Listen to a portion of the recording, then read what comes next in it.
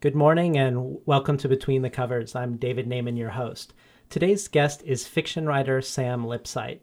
Lipsyte's first short story collection, Venus Drive, came out in 2000 and was named one of the top 25 books of the year by The Village Voice. Since then, he's written 3 novels, The Subject Steve, Homeland, and The Ask. The latter 2 both New York Times notable books. Sam Lipsyte is a 2008 recipient of the Guggenheim Fellowship, teaches creative writing at Columbia University, and he's here today on Between the Covers to talk about his new short story collection entitled The Fun Parts. Welcome to Between the Covers, Sam Lipsyte. Thanks for having me. So your career so far is bookended by 2 short story collections with 3 novels sandwiched in between. Yeah. And now you're returning to the short story form after 13 years since Venus Drive. How has it seemed different to you in coming back to it? Well, I think that I really wanted to try a bunch of different things in this collection. Venus Drive was my first book, and the stories had very similar tones and a kind of similar momentum to them, and the characters were in pretty similar predicaments. And I just wanted to try some different approaches, try different kinds of characters, and see what the short story would be like for me now. And do you see, coming back to the short story, does it reflect back on your growth as a writer at all, that you see changes in yourself because of it? Well, I think I just challenged myself there. I hadn't really written with female protagonists and a close third person before, and I found that a really enlightening thing.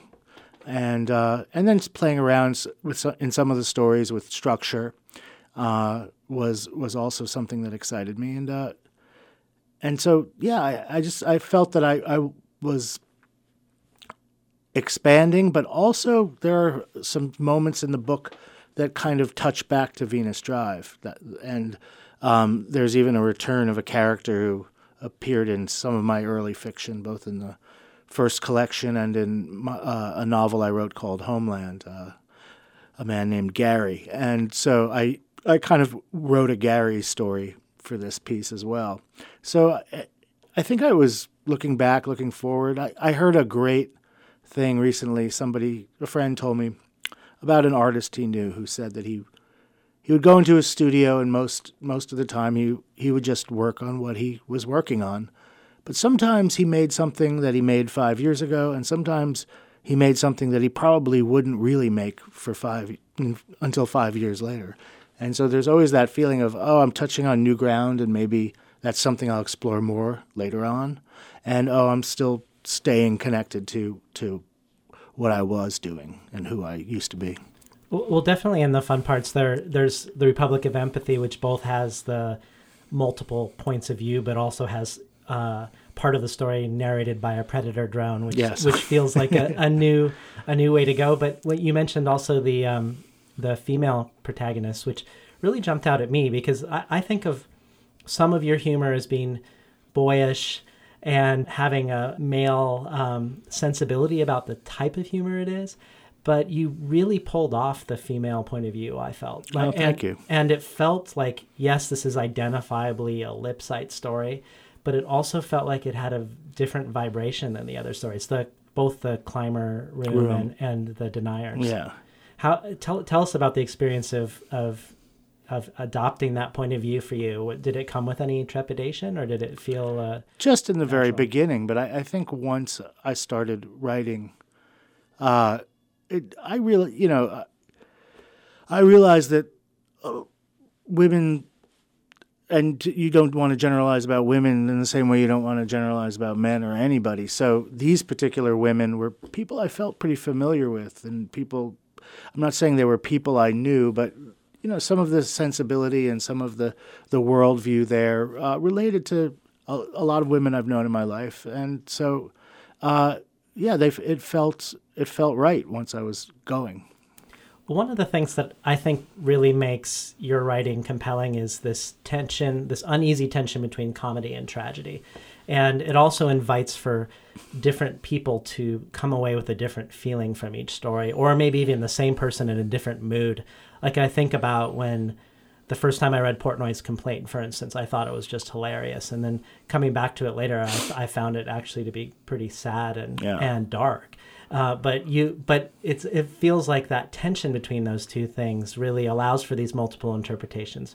So I had a question based on that for you, which is I'm reading a lot of the reviews of the fun parts, and it feels like a lot of reviewers are really pulling out things from your stories about the protagonists being losers, about the economic decline and the crappy jobs. And I wonder if part of what's going on now is what's drawing that forward into what people are noticing in your stories. Have you seen that shift with what shifts in the world outside and how people take your fiction? Yeah, that's a really interesting question. It was funny, I was reading the other night, and we did a Q&A afterward, and some guy said, well, why do you write about such pitiful people? And that really struck me because I don't consider them that pitiful. I said, well, then you're just saying that,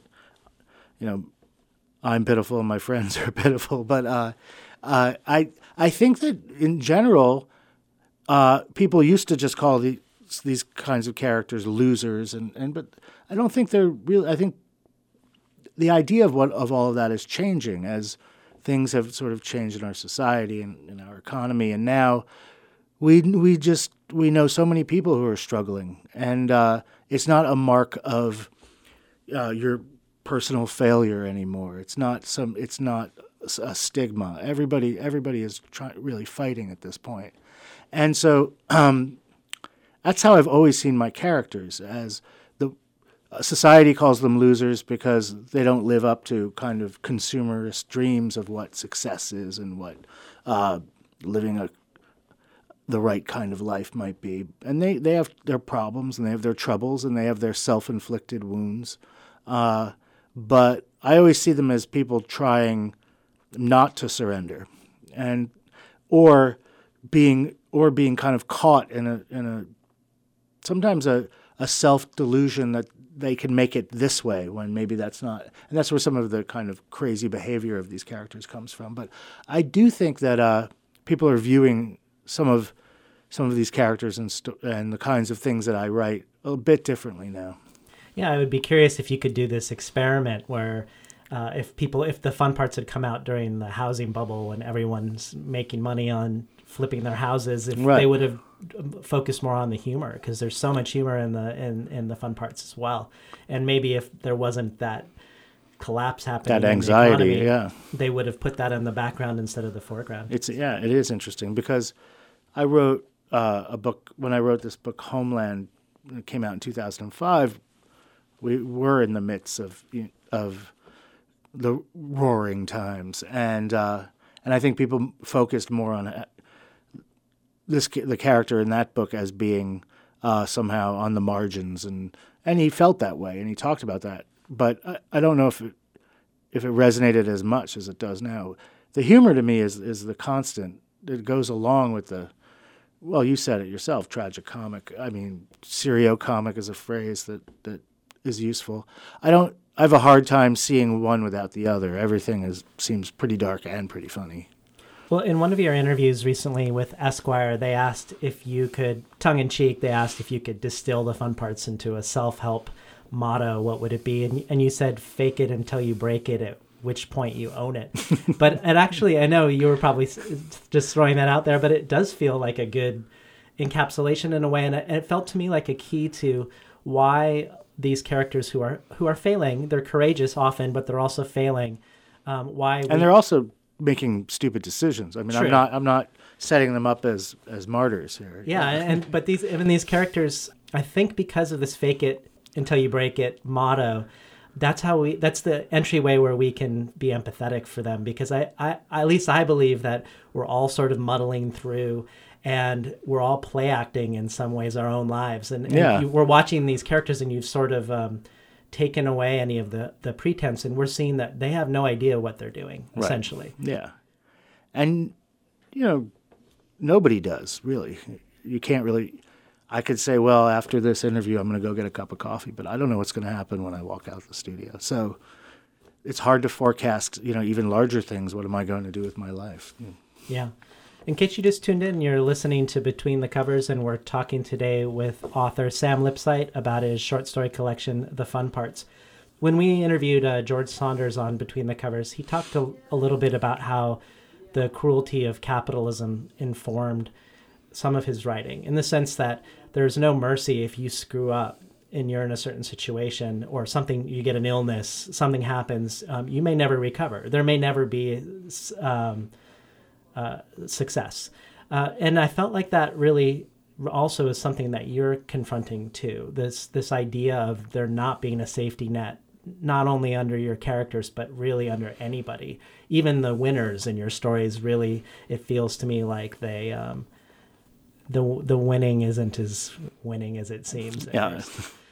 Does that resonate to you? Oh, absolutely. I mean, I actually I love the way George was going on big television shows and quoting Terry Eagleton about capitalism and, killing sensuality and all of these things. I thought that was great. Yeah, I would completely agree with that. I think that's the environment within which these characters and these stories are unfolding, and you can't.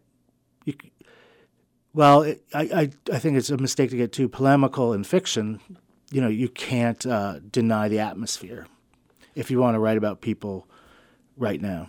Well, I'm curious about not becoming too polemical in fiction, in the sense that you do have a lot of class issues and class anxiety and even class anger going on and brewing underneath the surface in these stories.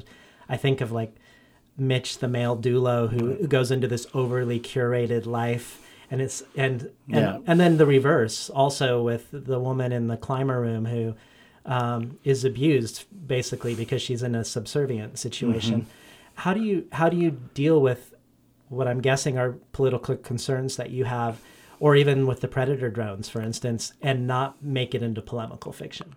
Well, I think the key is to sit down. Well, I never sit down and say, I'm now going to write a scathing story about capitalism. Or American foreign policy. I think that can really be a dead end.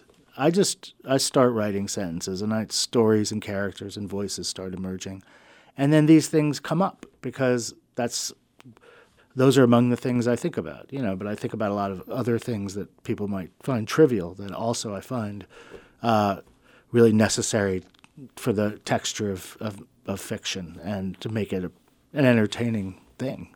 So my theory has always been that what you care about will emerge as you're writing, so you don't have to worry about planning some big political assault. It's in there, it's woven in with all of the other things in the work, and I guess that's how it's operated for me.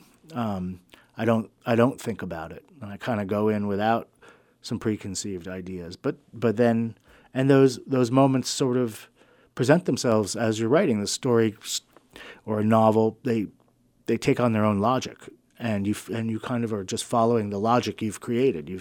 And eventually these moments arise.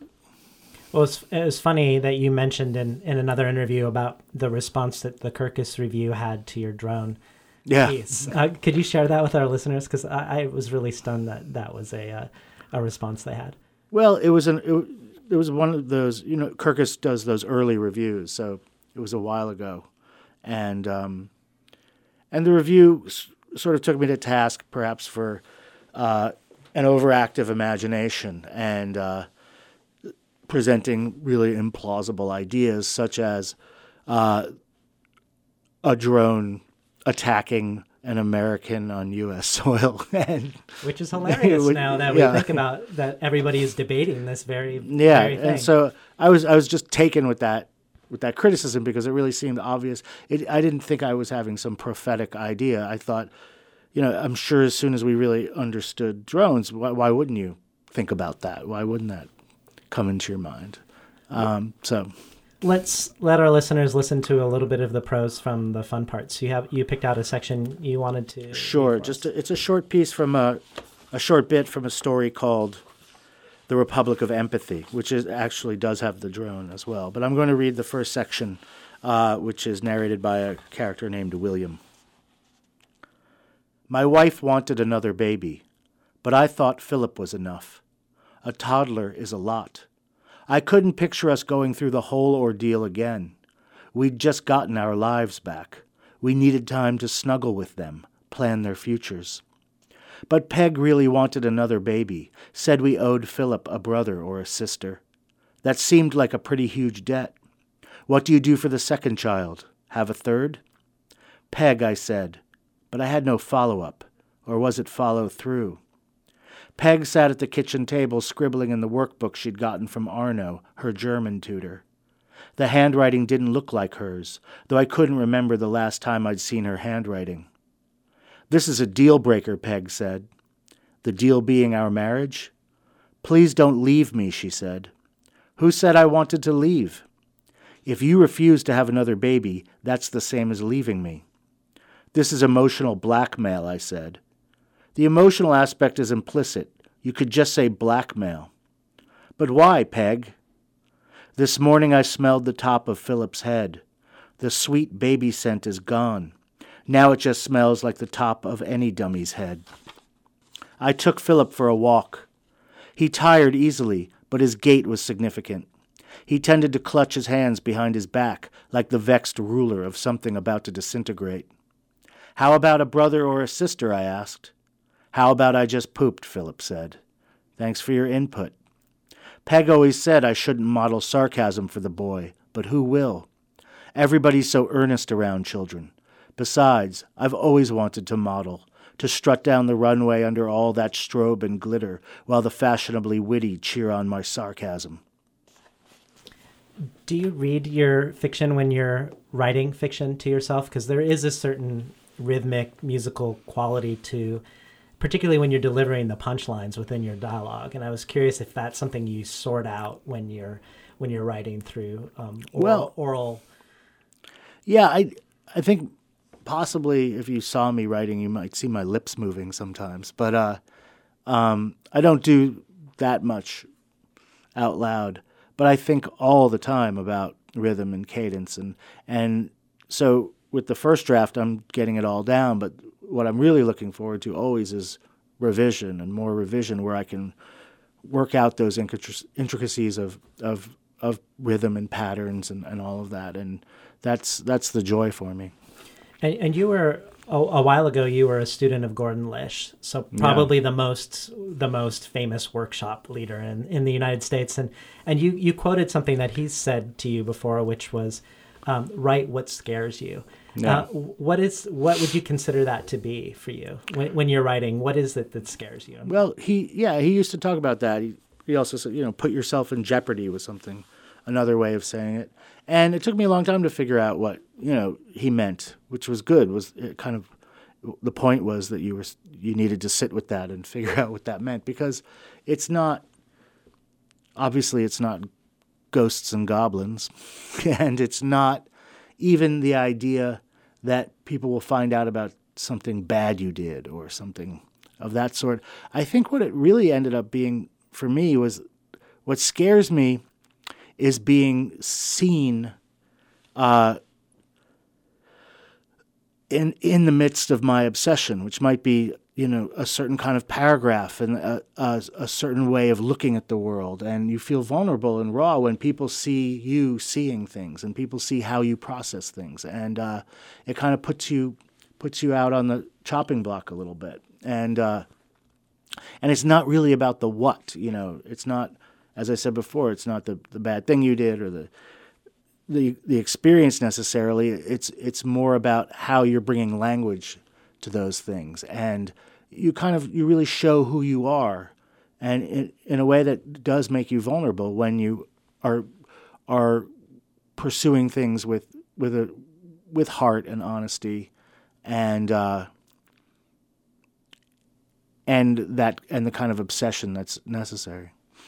We're talking today with Sam Lipsyte, the author of The Fun Parts. So when I think of Gordon Lish, I think of Raymond Carver, and I think of Raymond Carver being known so much for his efficiency and economy of language, the purity and the compression in his short stories, and then we learn how much of that was Gordon Lish when we see the Raymond Carver stories prior to him. Yes.